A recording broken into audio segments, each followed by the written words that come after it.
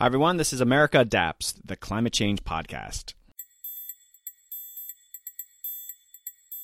Hey, adapters. The Cato Institute visits America Adapts, and we talk about free market adaptation.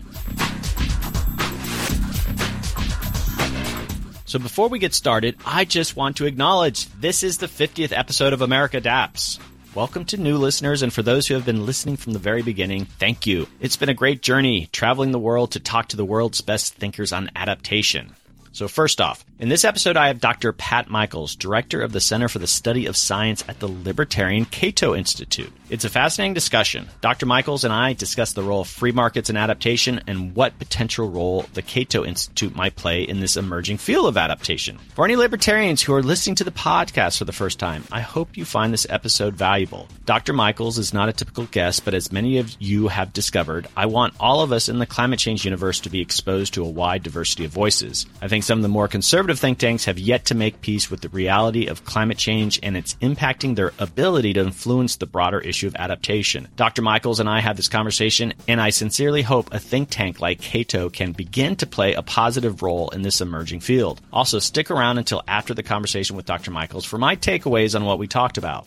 Okay, some housekeeping. First off, thank you to those adapters supporting America Adapts. We are now a nonprofit organization and accepting tax-deductible donations. Go to americaadapts.org and you can easily find the donate page, where you can give one-time donations or, better yet, a recurring monthly donation. For the price of a large cafe latte a month, you can support a podcast bringing you the best and brightest in the world of adaptation. I want to thank those who have already generously donated through the FlipCause donate page. Long-term support will ensure the podcast grows and has the resources to record on location and build out this platform for promoting this field. For foundations and corporate donors looking to learn more about the podcast, please contact me at americaadapts@gmail.com. So future episodes, I am so excited about my next episode. I have on David Roberts, famed writer for Grist Environmental News and now with Vox. We have a sprawling, profound, and at times hilarious conversation about the media, climate change, and how David has approached adaptation in his writing. Also, I'm headed to the annual Landscape Architects Conference in Los Angeles late October.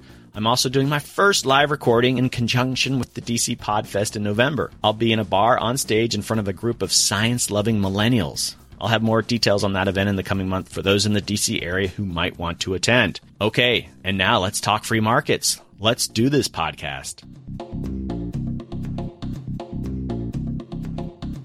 Hi, adapters. Welcome back. On today's episode, I have on Dr. Patrick Michaels, the director at the Center of the Study of Science at the Cato Institute. Hi, Dr. Michaels. Welcome to the show. Hey, hi, Doug.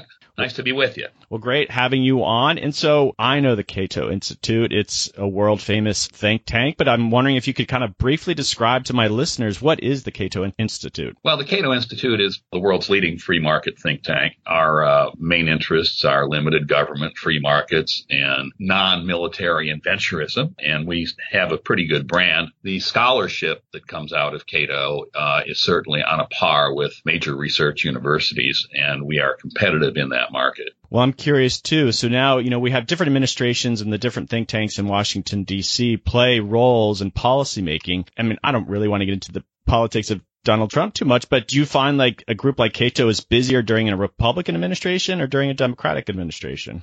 Equally busy, depending upon who's messing things up in town here. Okay. All right. So you're the head of the Environmental Policy Office, and please correct that if I'm describing that wrong. And I'm just curious, what is the overall mission of that office? Well, I am the head of the Center for the Study of Science at the Cato Institute. And the overall mission of that is to understand how the incentive structure of science can create systematic distortions in science. And climate change is an issue where this is rather obvious and rather interesting. Right. So that's, I think, when we're going to dig into some things. And so Cato employs scientists, and you're a scientist yourself. I'm wondering if you could maybe give a little bit of background of what your scientific history is. Yeah, I majored in behavioral biology at the University of Chicago for undergraduate, master's in plant ecology, and then I went through 2 doctoral programs, passed qualifying exams at Chicago in plant ecology, and then University of Wisconsin, which allowed me to define my own field, which was called ecological climatology, and that has served me very well. I wound up on the faculty at University of Virginia for 30 years. And now I'm up here at Cato. this podcast is about adapting to climate change. I'm not really here to talk about the science much. There's other podcasts that do it. So I'm just curious, Right. What is Cato working on in regards to adapting to climate change? Well, it's our contention that people naturally adapt to climate change. Think about this. You and I certainly adapt to weather. If the forecast is that there's a strong chance of rain, we take an umbrella. If the forecast is that there's going to be a big debilitating snowstorm, we probably stay home and get some beer and make some chili. These are adaptations to individual weather events. Well, climate is the summation of weather events. So by definition, people have been and will continue to adapt to climate change. Okay, and so I guess there's two parts to that. So your notion that people will adapt to climate change, whatever the extremes might be, but then your role is like, what are some of the free market approaches to adapting to climate change, right? I mean, you could have a big government response sort of saying we need to divert all this money toward adapting, or are you getting into the weeds of like, no, there are free market solutions to it? Well, I think there are definitely free market solutions to adaptation, and our governments don't really have a good track record when it comes to overarching technological policy. You know, the thing about market that's interesting is you're allowed to fail. And so approaches that don't work, that might continue to be espoused by a political process, they're thrown out by the market.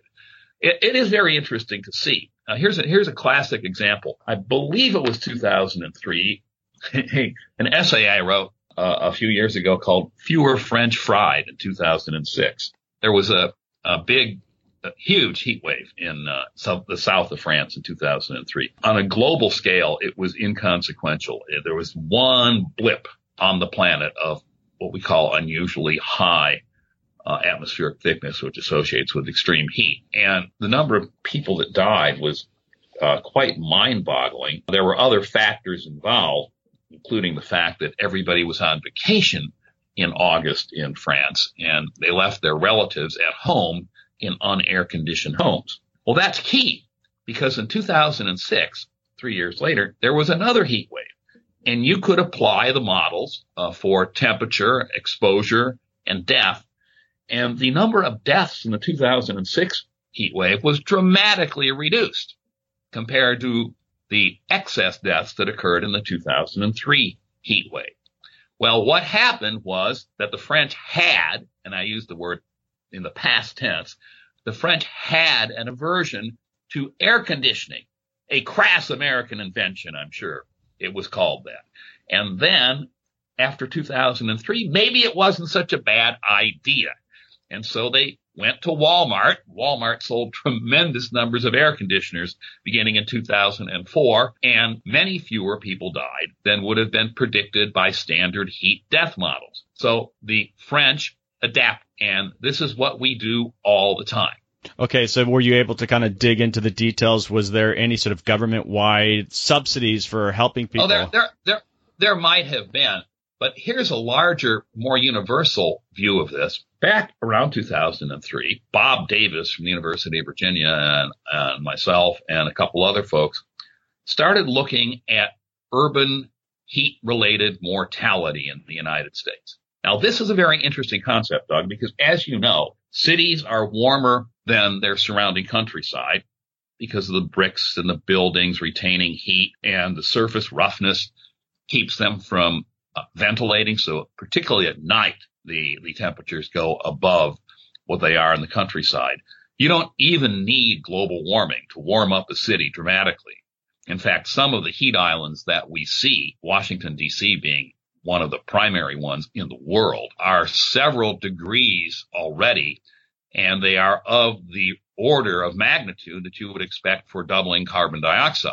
Anyway, after that long introduction, here's what we found. We found that the more frequent heat waves become, and remember, they have to be becoming more frequent because the cities themselves are warming up. You don't even need global warming to do it, though global warming will give it a little helping hand. The more cities warm up, the more frequent heat waves become, and the less mortality there is.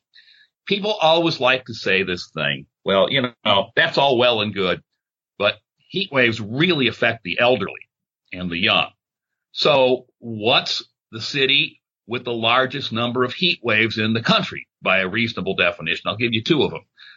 Tampa, Florida, and Phoenix, Arizona. They have, in fact, the oldest age distributions in their populations of any American city. And guess what? They don't have any heat-related mortality. None. Zero. Because they're adapted to it. There is a city in the United States where heat-related mortality is going up. Only one major city that we could find. And that's Seattle, which has, on average, the coldest summers of any of our large cities. So as heat becomes more frequent in Seattle, I guarantee you that they're going to stop dying in increasing numbers and adapt to it. Okay, so you've made an argument for especially city, and I'm from Sarasota, Florida, so I know, there weren't many people dying of heat death in Florida. Okay, so you've argued these cities that have been, I guess, have a history with heat. They've adjusted. There's not people dying of heat death. But what about developing countries? I mean, climate change is an issue. It's a global issue.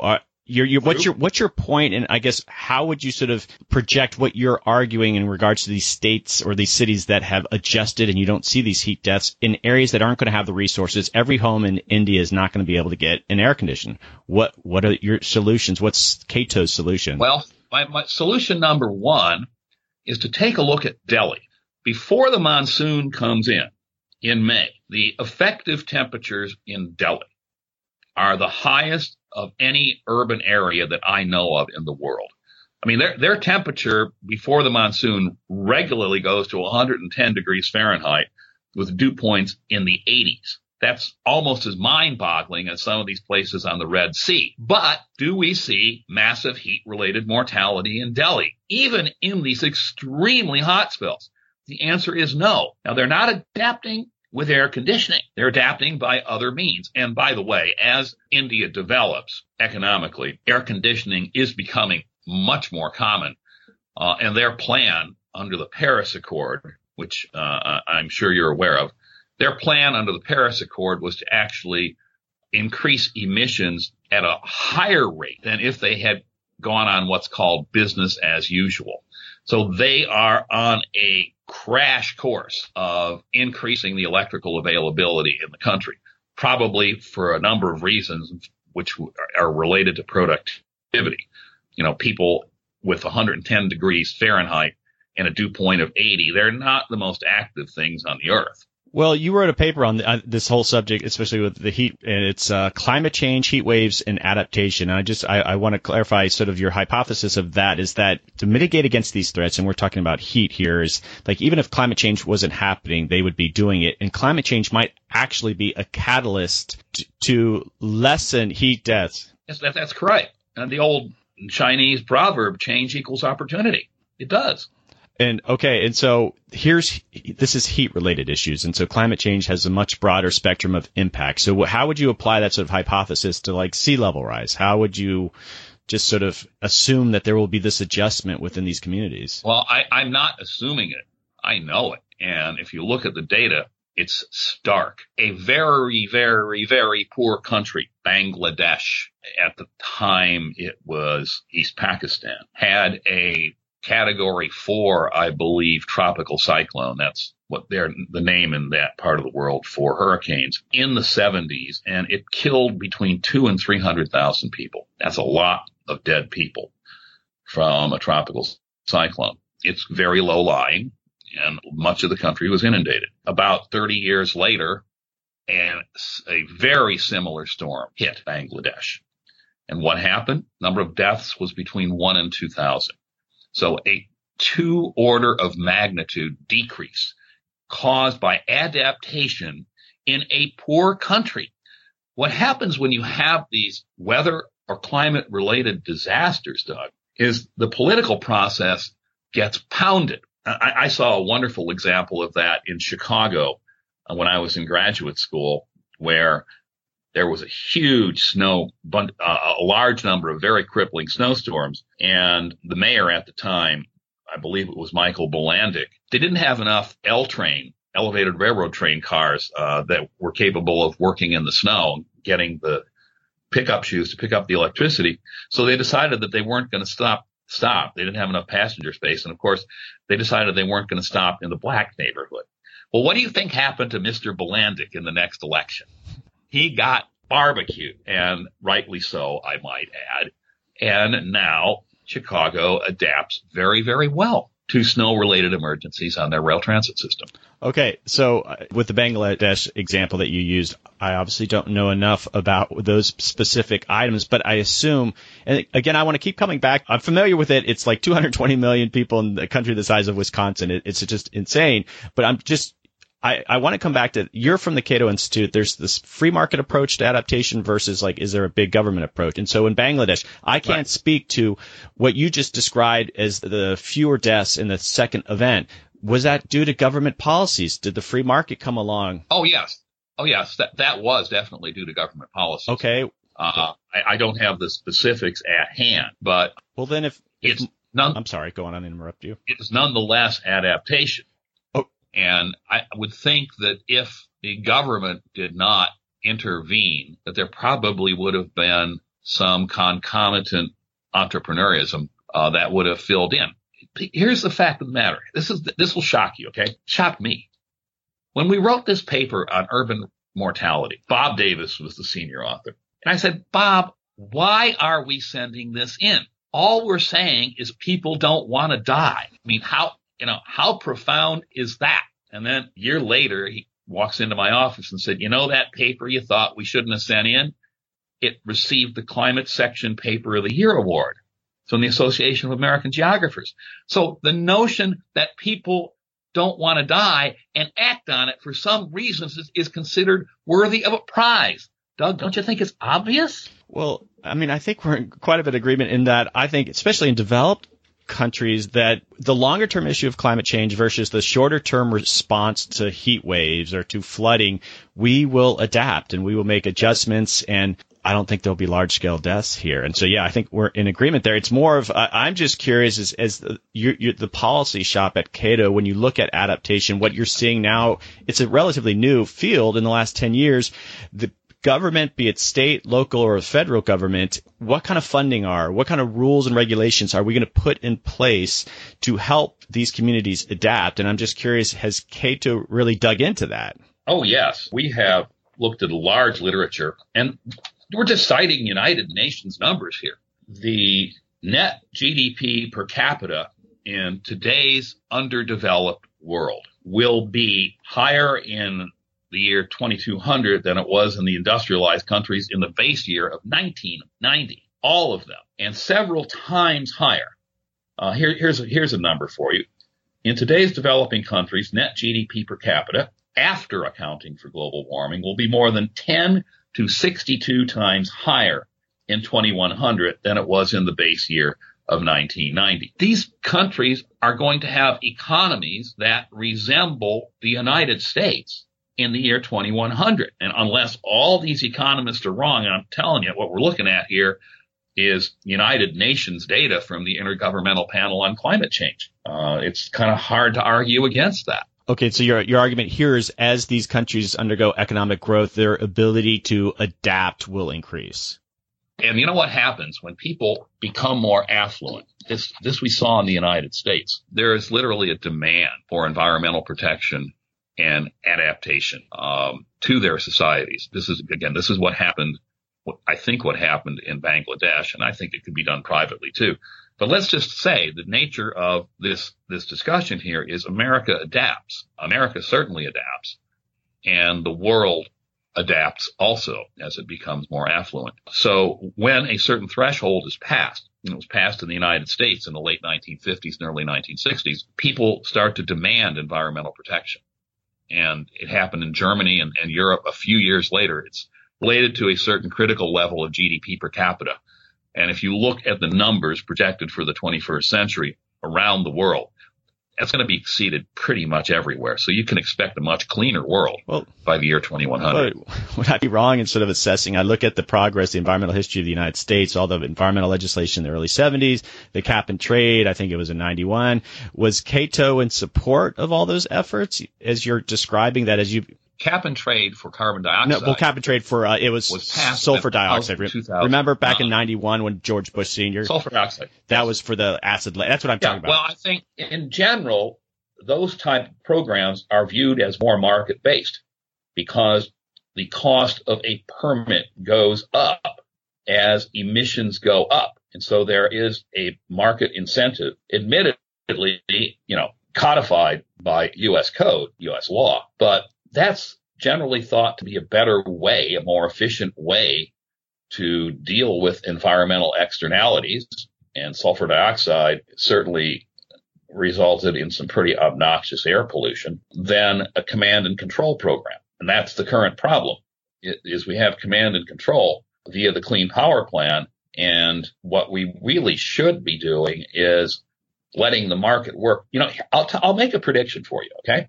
And I may be completely wrong, but I got a number of years of data that show I'm looking good right now. Despite Donald Trump saying we don't do Paris, carbon dioxide emissions in the United States in terms of tons of carbon dioxide emissions released into the atmosphere will drop here more than they will drop any place in the world over the course of the next 10 years. You know why? Because market forces are substituting natural gas for coal, and natural gas's carbon dioxide intensity is only about 40% that of coal for electrical generation. In other words, you only get 40% of the CO2 emissions for every megawatt hour you get out of the plant.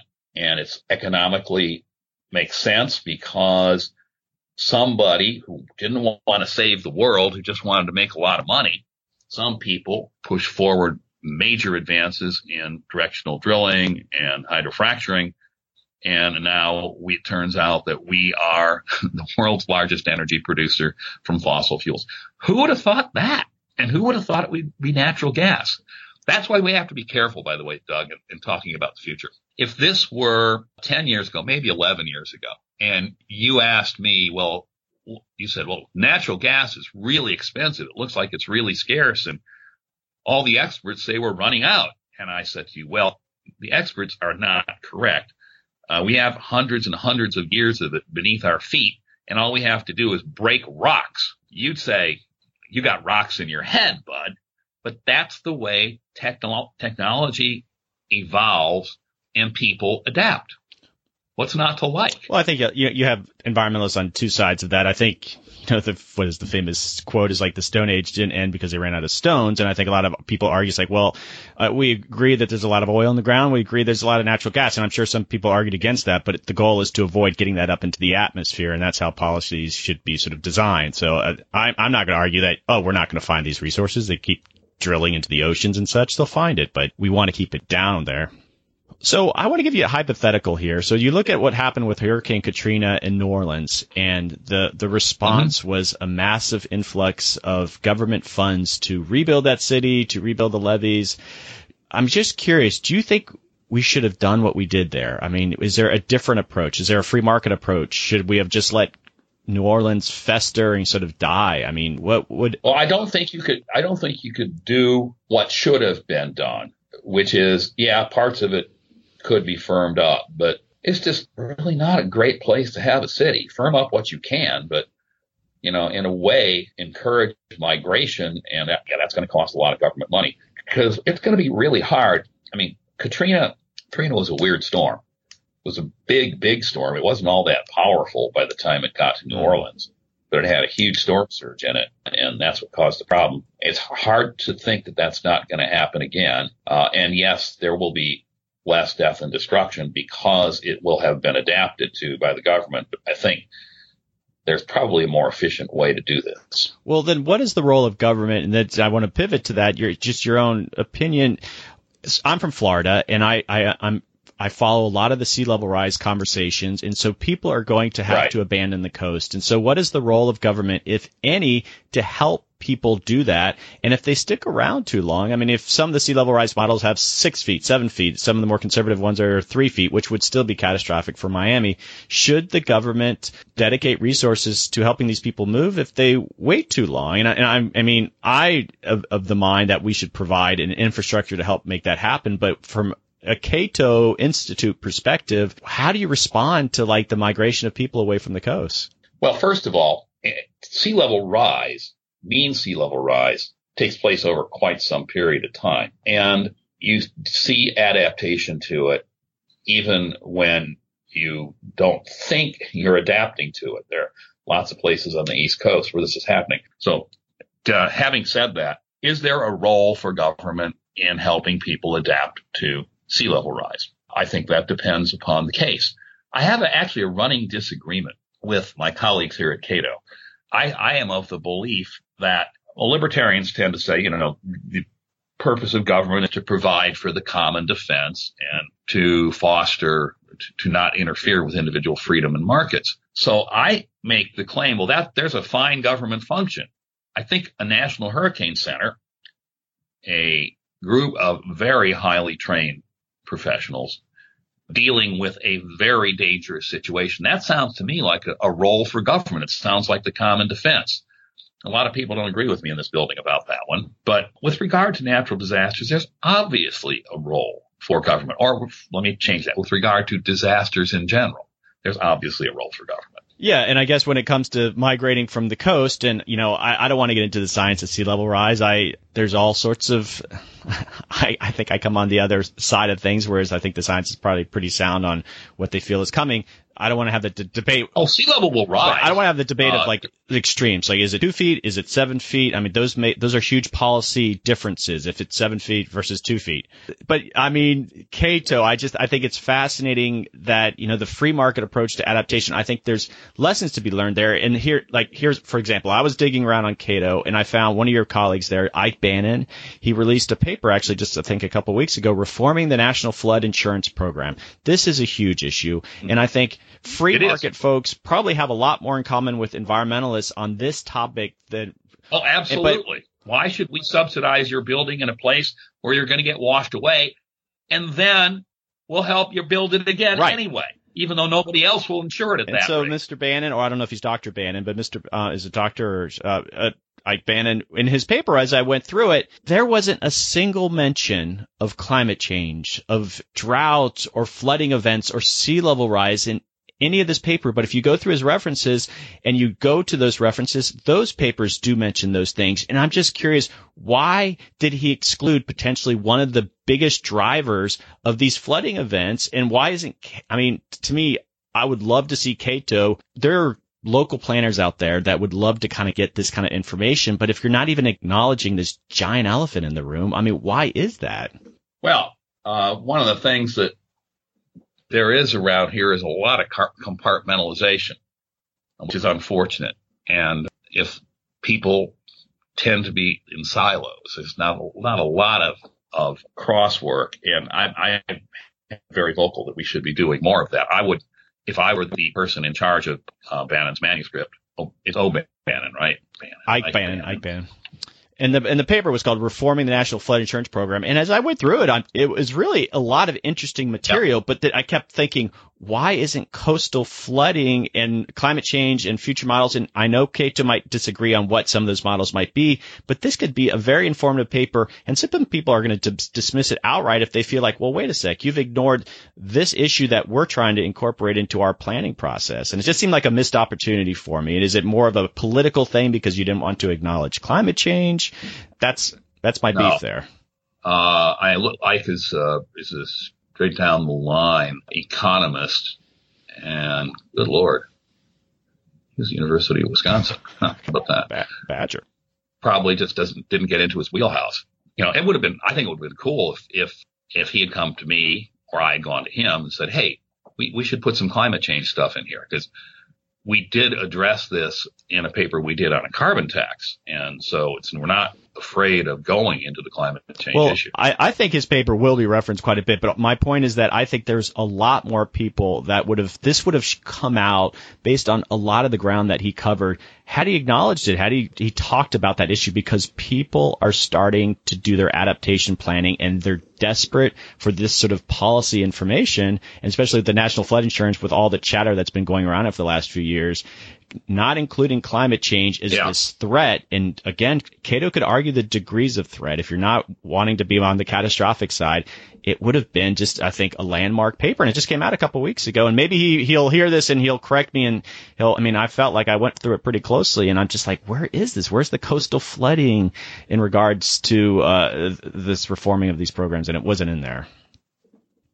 Well, you know what? I should go chat with them, and maybe we can do a revision or something like that. I'll look at it again too. If I was completely off, but I felt like I went through it. I even did a search afterwards. I'm like, did I miss it? I did a search for climate change, did not show up in a search of the article. And again, his references had plenty of FEMA papers and all those kind of papers that had references to climate change, and it felt like, was this excluded on purpose? And I don't want to put words in his mouth, but it just, again, Cato. And that's part of the point I want to have you on, is that I don't agree with Cato's approach to a lot of things. I don't think the free market's going to solve all our problems, but I think Cato, especially in the 90s, I heard from Cato all the time. I just felt like it was showing up in many debates. And then as climate change has come up, I know it's your business, so you're hearing it, but it's not even coming up in those environmental conversations. Even though people might not agree with it, they were still voices of influence. And I'm not seeing that as much. And I think in adaptation, huge opportunity for Cato. Oh, I think there's a lot of truth to that. And we will presumably be doing more of this. Yeah. And so again, there's a whole, you had a whole section on climate change adaptation at Cato. I think you'd be shocked how people would gravitate toward that. I think things have to kind of get aligned with, you and I probably don't agree on the science of climate change. There's a spectrum, and I don't want to say me and you. You're a PhD scientist, but you know what I'm talking about. There's different positions. There are different syntheses of it. I am thought to be one of the principles of the so-called lukewarm synthesis on climate change, which means that human beings have an influence on climate. Carbon dioxide does warm things up, but it looks like the sensitivity has been overestimated. And that creates a whole different suite of policy responses than a hyperwarm synthesis on it, to say the least. And so, again, I'm tied in pretty closely with Florida. In South Florida, they have this 4-county compact where they're dealing with climate change and adaptation. They're devoting a lot of resources. The mayors are involved. And if they wanted to kind of get a different kind of voice, if someone from Cato could be part of those discussions, they talk about real estate markets, they talk about coastal resilience. Is there someone, would it be you, that could weigh in a positive way into these conversations, or is Cato there yet? Oh, no, I'm sure that I could do that. And I'm very data driven. And I think the actual observations versus model projections argue for the low end. Now, you need to insure against a higher end, but you need to say at what point is a response to an extremely low probability event taking away resources that we should be applying to more likely probability events. And that's a decision that is a political decision, to say the least, and an economic decision. It's a fascinating thing. Well, I grew up in Sarasota, Florida, which is on the West Coast. And what's interesting about Florida, and I thought it could be a useful lesson for climate change planning, is that every coastal town and even interior towns, governments dedicate resources to hurricane planning. But if you look at the models and the likelihood of a hurricane hitting Sarasota, it is extremely low. And yet they dedicate millions of dollars to this because that is a very good question. The west coast of Florida, Tampa, for example, seems to have a way of just getting missed, and it has to do with the geometry of the Florida Peninsula with respect to the warm oceanic waters, and the fact that a strong storm on the Florida west coast is likely to have its inflow circulation altered by the surface of the land. So the only storms on the west coast that seem to really do big damage have to be very small. Like I believe it was Hurricane Charlie somewhere around 2004 What year was Charlie? 5 was when all 2005? those hurricanes hit, like 5 of them hit. Yeah. The slow-moving ones that just flood the coastline, they don't even have to hit. Those are the ones that do the real damage to the West Coast. But I guess my point is that you have all these coastal communities that are in all likelihood never going to be hit in a big way like Miami will, but they're still dedicating these resources because they have to plan for those worst-case scenarios. And that's, back to your point. If it can be demonstrated that the worst-case scenario is extremely unlikely, and I don't think you can make that demonstration, but you certainly would temper your expenses on that, to say the least. City of Tampa, I would wonder what their worst case scenario is, because it's very clear that West Coast Florida hurricanes generally are not as severe as East Coast ones. Yeah, but you're going to have mayors they're not going to be caught flat-footed saying, oh, we didn't plan properly for these hurricanes. And so they're going to dedicate the resources to it. And that, I think, is what you're going to probably see with adaptation. A lot of funding potentially for impacts that might not be as bad as they think, but they're going to get geared up. So the issue of the Cato Institute and their role in adaptation planning, and as you can tell, I'm very interested because I want to see different voices come in and weigh on this. And I'm just curious, at Cato, even the process, you have the science shop that you're the director of, but you have young libertarians, young researchers. How do you think you will bring them into the fold to kind of talk about these issues? Or is there an active effort to bring young libertarians to start thinking about climate change adaptation? I would think that would be the case, simply by the nature of the philosophy of the individuals. And there should be, I think, a healthy debate on the desirability of political public intervention versus private intervention, particularly in the world of things like the hurricane. I think that they're a fascinating test case. And as you alluded to earlier, the debate about what should have been done about Katrina rages on, to say the least. We need to have more of those debates. And I guess, and I don't know if this is raging Cato-wide, but the notion of climate change, there's the two issues that you've already acknowledged. Is climate change happening? Are humans partly or completely responsible? I don't want to talk about the spectrum of that. And then what do we do about that? And so I'm curious, like, it seems to me, Cato, and you have groups like that it's still on the fence that climate change is even happening. And does that sort of influence your ability to sort of make that next step of like, okay, we acknowledge it's happening. And I know you've sort of explained your position, but I'm saying Cato-wide, how do we influence adaptation policy going forward if we're not even sort of saying, okay, this broader issue of climate change is a problem? Well, I think that whether it's a problem depends upon what you think of the data. I just put something out, I think it was last week. Here's a little thing that appears is going to happen. It appears that the world is going to meet the aspirational goal of the Paris Agreement, because there was a mistake made in the calculation of the net allowed warming under the Paris Agreement. And if you correct for that mistake, the Paris Agreement really is about the year 2100. It's not about an infinite future. The goal of the treaty is to keep the net anthropogenerated warming to 2 degrees C or less. And I think you can do the calculation with natural gas spreading throughout the world and other efficient technologies. And I have a feeling that we're going to make that. And one of the leaders is going to be the country that's not in the agreement, which is the U.S. But independent of Paris, we still are warming, and we're still going to have to adapt to that. How does Cato influence the policy decisions? And let's go to that extreme end that Cato completely disagrees that climate change and the warming is a major issue. That still doesn't negate the fact that all these communities, state governments, are dedicating resources, changing laws and rules to adapt to climate change. How do you become part of that? I would have to look at individual cases. I know that North Carolina used some extreme and unrealistic numbers in their coastal management program. I was one of the contributors to that. At least I got heard. That's probably happening in many locations around the country. And it would be very interesting to take a critical look, wish I had the resources to do it, at everybody's hurricane adaptation plan and to see exactly what's involved in it. But it does go back to this, to say the least. it goes back, Doug, to this notion that we should not be incentivizing people to build expensive homes in places where they're likely to get washed away by a hurricane storm surge. And somehow that is just strikes me as remarkably irresponsible.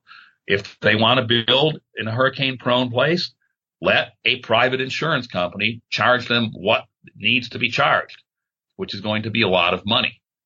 That's an example of an adaptation that should occur and get the government out of creating incentives that literally disincentive true adaptation to climate change. So if you have an incentive that allows someone to rebuild in a risk-prone area, what would you say to providing an incentive to help someone move away from that area? Is that a good use of government funds? That's an interesting question. I'd have to look at the individual proposal and see exactly what was being offered. What I guess my point is, it's not necessary, I think, to do that. Probably the best thing to do is to just say, well, okay, now pay for your own insurance. And if you can't afford it, sell your house and let the next guy who buys it pay for it. But I mean, the government would say that that would mean. I'm sorry, I didn't mean to interrupt. That would mean that de facto is moving a person away from danger. The government's not making it happen. But if the government is not subsidizing that move, it is merely saying we're out of the coastal flood insurance business and it's going to be privatized. And if you can't afford it, move inland. So it doesn't require a government resettlement program. It requires a non-government program. Or a program that is no longer a government program. You have to acknowledge that. Let's say the situation that landowner it wants to sell because they recognize the risk and they don't want to keep paying the insurance payments, and yet the price of their house has collapsed because the next buyer kind of recognizes the same situation is going to apply to them, and so yay for the market. Shouldn't have built there in the first place. Disincentive caused by the flood insurance. 25 years ago, the notion of sea level rise wasn't a factor when they bought that house. Are they to blame for that? No, they're not to blame for that. But the fact of the matter is an extreme hurricane, with or without sea level rise, creates a massive storm surge. And that threat is always there, everywhere from probably southern New England all the way to Brownsville, Texas. We have more hurricane or tropical cyclone prone beach, highly developed than any other place on Earth. You know, I don't know if you're familiar with it, but I'd love to send you a link to it if you had a chance to kind of dig into it. I had Christopher Fulvel, who's an adaptation reporter for Bloomberg News, and he talked about this government buyout program based on Hurricane Sandy, and this was in New Jersey, and it's a huge chunk of money. It's like $200 million, and his articles go into how these communities are struggling because they don't want to break up people living in these coastal areas. These are their homes, and yet the government has this money and it's going to pay them really nice market value for these homes, and they are having trouble finding, and I forgot the name of it, and I can send it to you, but I'd be curious. Yeah, please do send it by. I want to have a look at it. It's a government program, and I would be curious your thoughts on, like, okay, this is a complete waste of money, or this is the best way to deal with the psychology of people not wanting to leave these high risk areas. But anyway, it was a fascinating read. So, but they are being paid to leave, but it's right? Government funding, and so my point is, like, would you agree with it? Well, why don't we just stop subsidizing the rebuilding of them? Yeah. How about that? Well, I think that goes back to that national flood insurance. We don't need any government money to do that. Well, governments want to restore community. Hey, listen, I'm not arguing with you on a lot of these things, but it's just a reality. And so is it a better use of government funds versus like allowing people to stay versus like we're going to do this one-time buyout? And to me, that's a better use of federal funds if they're going to be spent anyway. Color me for saying you can accomplish the same thing by spending much less government money and privatizing the flood insurance market. Republican or Democrat, if it's local, they're going to be there wanting to spend that government money, and that is just that's like gravity. It's a reality. I mean, you can't anyway. Well, it's a reality that we try and change, but I'm sure not very successfully. Well, Dr. Markels, I sort of want to wrap this. This has been a fascinating conversation. I feel like maybe I could come back and have another conversation with you 6 months from now or a year from now if maybe some other research that you're doing. I think this is an ongoing issue, and I hope it's something you dedicate. Well, I've actually published in the referee literature on hurricanes. If we get big hurricane. Would be interesting. Well, to talk. and as you dig more into the issue of adaptation, this will be a generational issue, and how are policies changing? And is Cato going to be along for the ride for that? I'll be curious if that happens. So. Yeah, let me see what you got for me, okay? So do you have I have a couple questions, but any final thoughts? Just if people are interested in learning more about what you're doing at Cato or just Cato in general? www.cato.org. We have a pretty substantial website, and you can sort through it by issues or individuals. You will find that we do a lot of work and are rather highly cited. I think the last study that I saw, terms of efficiency, meaning a number of news citations per dollar budget, Cato was the number one think tank on the non-liberal side of the street. Well, what happens with every new administration is that the think tanks kind of get cherry-picked. So are there a lot of people leaving Cato to go work in the Trump administration? I can think of one. Yeah, there may be others, but I can only pinpoint one. All right. So final question. I ask this of every guest. If you had a recommendation of someone else I would have on the podcast, who would you recommend? Oh, boy.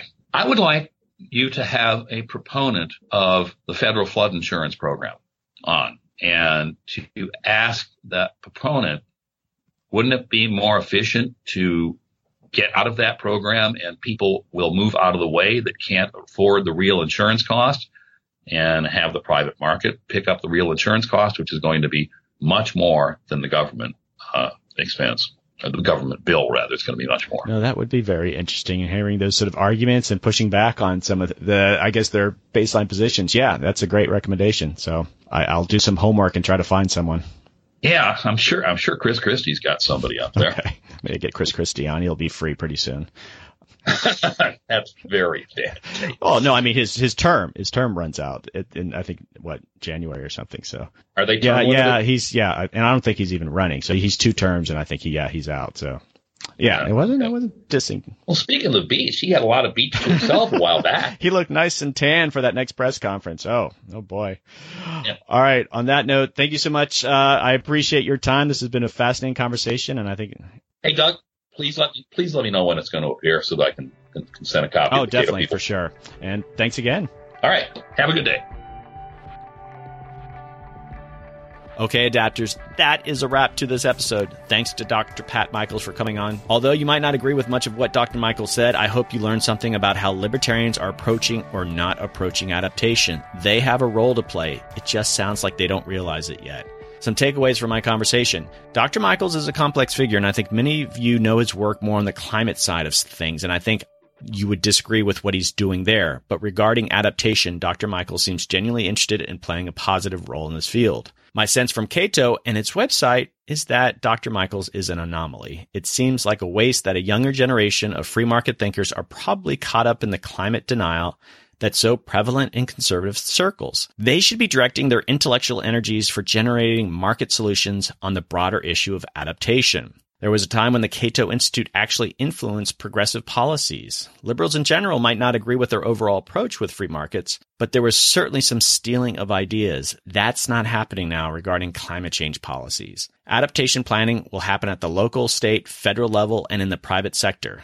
Does Cato want to play a constructive role in influencing the policies that are now being generated? That remains to be seen. Okay, some final housekeeping. Don't forget to join the Facebook page and the Facebook community group. The group is private, but just search for America Adapts and ask to join, and I'll prove you right away. It's a chance to hear insider info on the podcast and to see what other listeners are sharing on the wall. Some great conversations have come out of that group. I love hearing from you guys. Just to say hi. If you have an idea for a guest, let me know. Seriously, it's the highlight of my week, hearing from you, and sometimes it leads to really cool things. I'm at, again, americaadapts@gmail.com. Send me an email.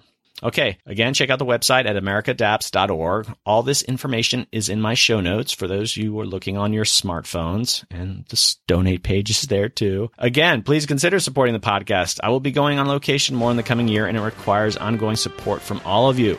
I hope you consider donating. You can do a recurring donation or a one-time donation. Okay, adapters, keep up the great work. I'll see you next time.